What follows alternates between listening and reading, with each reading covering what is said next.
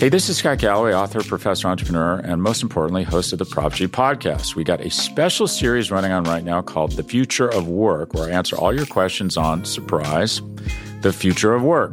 Questions including, what are we missing when we work remotely? Or how do we handle work-life balance when a major opportunity comes knocking? From the provocative to the technical, we're offering insights you won't want to miss. So tune in to The Future of Work, a Prop G Pod special sponsored by Canva. You can find it on the Prop G Pod wherever you get your podcasts.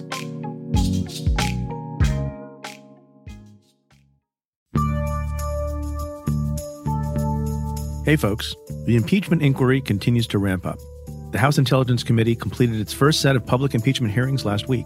Startling new testimony from Bill Taylor, George Kent, and Marie Yovanovitch appears to further implicate President Trump in a campaign to pressure Ukraine to publicly commit to investigating former Vice President Joe Biden. Meanwhile, in a closed-door deposition on Friday, State Department aide David Holmes testified to a troubling call he overheard between EU Ambassador Gordon Sondland and President Trump. This week, the public will hear from 8 more witnesses, including Ambassador Sondland, who has first-hand knowledge of key events under investigation. I talk about all this and more with Ann Milgram on the Cafe Insider podcast. Each week, we break down the news and take stock of what's happening. Today, we're making a clip from the most recent episode available in the Stay Tuned feed. To listen to our full conversation about all the details of what's happening in impeachment and access all other Cafe Insider content, try the membership free for 2 weeks. You can do that at cafe.com/insider. That's cafe.com/insider.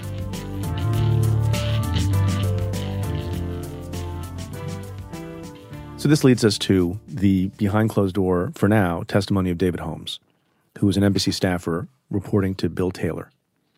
And I think this is a big deal and bigger than I think some other people think, and I'm curious as to how important you think it is.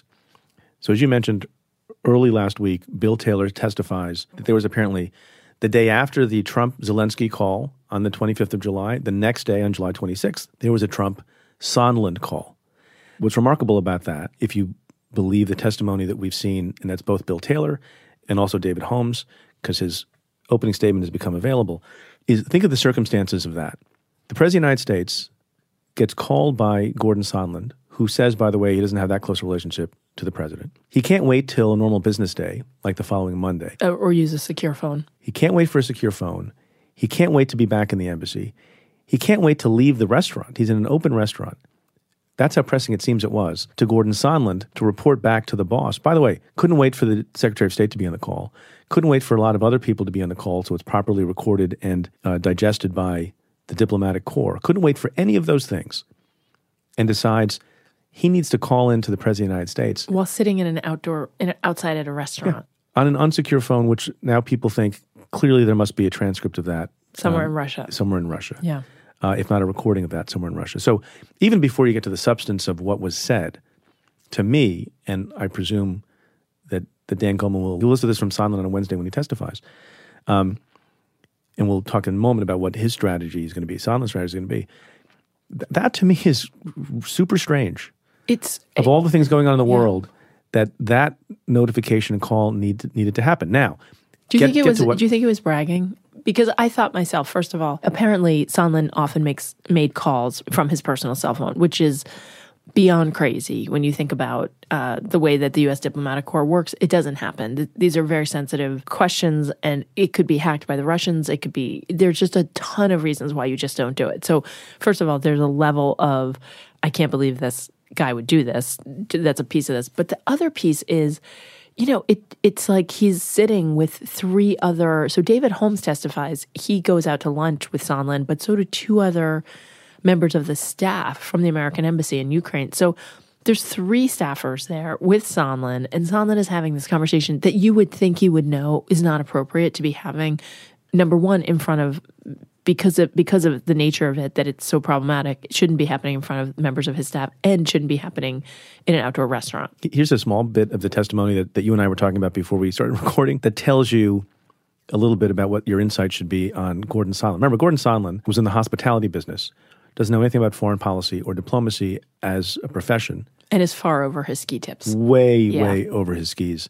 And he gave $1 million to the inauguration of Donald Trump, and now he becomes the ambassador to the European Union. And David Holmes testifies that when they go to lunch on a Saturday on July 26th, that they're sitting around, they get a bottle of wine. By the way, he's also drinking, yes. which is, I guess, necessary before you call the president of the United States. Yes, Sondland orders a bottle of wine. At lunch. Yep. I'm not criticizing that, just noting it. And what was their conversation about? Marketing strategies for his hotel business. Yeah. They're in Ukraine. Here's the ambassador to the EU, and they're talking about marketing strategies. And in the middle of talking about marketing strategies for his hotel, he pulls out his phone. He's like, "Oh, time to call POTUS." Yeah. And by the way, the other interesting part about that I think is there's a little bit, I don't know if it was intended or not, but there's all the shade in David Holmes' testimony.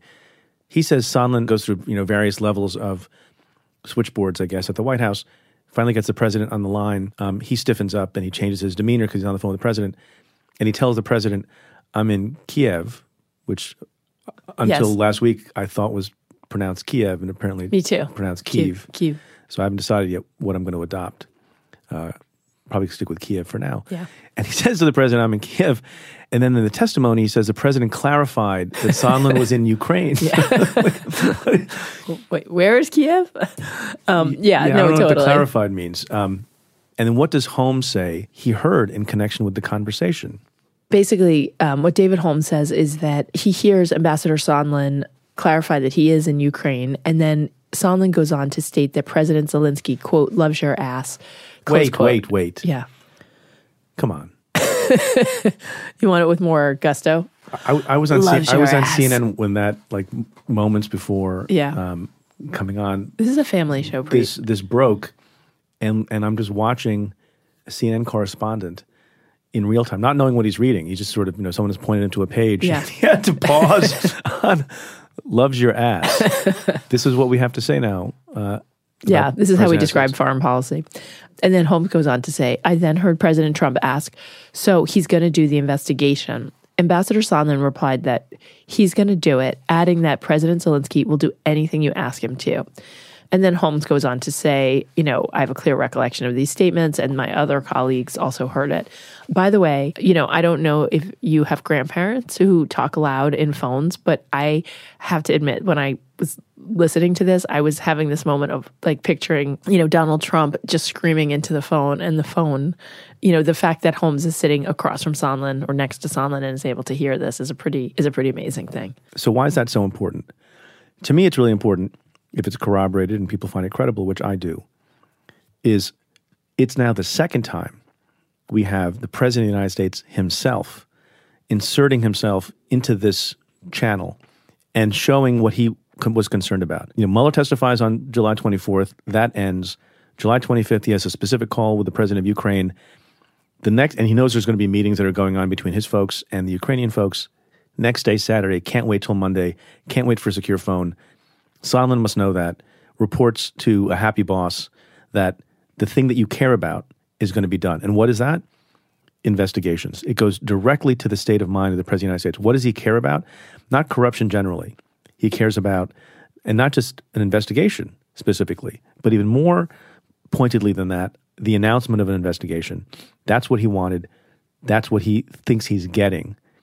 And Sondland, stupidly, has this conversation in a restaurant with witnesses around. The other piece of that is the President of the United States is the leader of the free world. Why he's involved at this level of detail with the Ukrainian government, if this was legitimate, there is no reason why the President of the United States would be having a call on a Saturday from the EU ambassador to talk about this. It just doesn't make sense. And one of the things that's also important about the call is that Holmes goes on to say that he took the opportunity to ask Sondland about the president's views on Ukraine. And what Holmes is basically saying, look, is it true that the president doesn't care about Ukraine? And Sondland agrees that the president... you can use the language used. Can I? Yeah. Yeah. It's not even written here. So basically, Sondland agreed the president did not, quote, give a shit about Ukraine, close quote.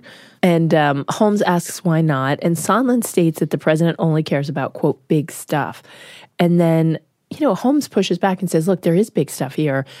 Literally, Ukraine is in a war with Russia. And Sondland replies that when he says big stuff, he means big stuff that benefits the president, like the Biden investigation that Mr. Giuliani was pushing. And then they move on to talk about other things. But that's an incredible thing that Sondland, he is in over his ski tips for sure. And he's candid in a weird way about this, but it is very clear that Sondland has an incredible problem. I credit Holmes's testimony. I credit Taylor's discussion of it. Sondland is coming back on Wednesday, and he now has to answer. He said that he never had conversations with the president or the White House about the investigations. So what does this mean for Wednesday and Dan Goldman? So I think Sondland is an interesting character, right? And he is not going to come across like the people we've seen so far who are buttoned down career diplomats. I mean, probably the most, practiced speakers in terms of the care of words used are diplomats. I mean, sometimes infuriatingly so.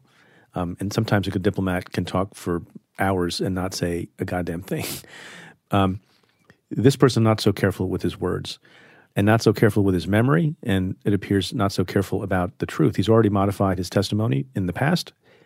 So here's what I presume will happen. There are multiple witnesses to the fact that there was a call between the President of the United States and Gordon Sondland on July 26th. It seems to me that he has to have a recollection of that, and that my prediction is he will admit that there was such a call that had slipped his memory before, and then he will put in an opening statement, as every witness does, and that he, together with his lawyers, will craft some needle-threading statement as to which he will say, and this is all just guessing, he will say, yeah, now that I've had my recollection refreshed, there was a call, it was a busy time, it was brief with the President of the United States that touched on, the issue of what the Ukrainian president would agree to do, and then some version of not remembering this business about the president not giving a shit about Burisma, or not remembering or differently characterizing how that conversation went. Yeah. And then it'll be a battle between David Holmes, who I expect will be testifying publicly any day now also. Yep. And he knows that, so their recollections will be tested against each other. The problem for Holmes, if you're an effective cross-examiner, is he didn't take contemporaneous notes. He told people about it at the time. But unlike some other witnesses you see, he didn't put it in writing. It was many, many weeks ago. Wine was being drunk, and who knows what people's tolerance levels are. And there's this discrepancy between Holmes, who I think says in his testimony that he let his boss, Bill Taylor, know about the July 26th call. Meanwhile, Bill Taylor says this past week he didn't know about it until a few days before his testimony. Do you think it's possible that, because I wonder a little bit about this as well, that Holmes said to Taylor, yeah, we had this lunch with Sondland where he called the president and was, bragging on that the investigations were going to happen, that Ukraine would do anything they wanted, but Taylor didn't necessarily connect it until he... It's totally possible. Yeah. So, look, my guess is that these are Holmes and Taylor are good faith actors, but good faith actors sometimes forget things, and since they're not sitting in a room and matching their testimony to each other, we've talked about this before, the green hat and the blue hat. Yeah. There are going to be some discrepancies, but which is the truth of the world, right? The truth of the world. Yes, yeah. I mean, cross-examiners will exploit that, but it is the truth of the world, and I expect that there'll be a reasonable explanation. But I'm curious to hear. Yeah, and I don't know there are two other people at that lunch who are sitting off to the side. Yep. And I don't know yet. I haven't seen any reporting as to what they heard and what they saw. If it's the case that they can't corroborate this business about not giving a shit about Ukraine, or the president saying, "Are they going to do the investigations?" That's a point that the other side will exploit. Yeah. One thing that's worth noting is that I sort of tend to believe that Sondland is going to do exactly what you said, which is to come in and be more honest than he's been. I mean, Sondland is, we talked about him as admit what you can't deny what you can't admit. I kept thinking about how you make that point when it comes to Sondland. Everyone should look for this.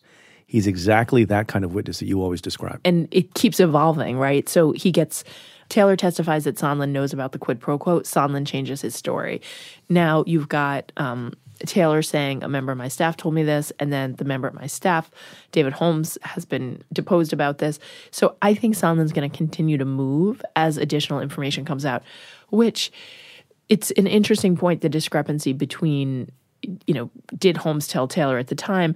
But if Sondland does do what you predict he will do, which I agree with, which is to come in and be more truthful and to remember now that call, it becomes almost irrelevant, particularly if Sondland admits to the bulk of what happened. So they may quibble about exactly what was said, but the fact of that call taking place will not be at issue. Yeah.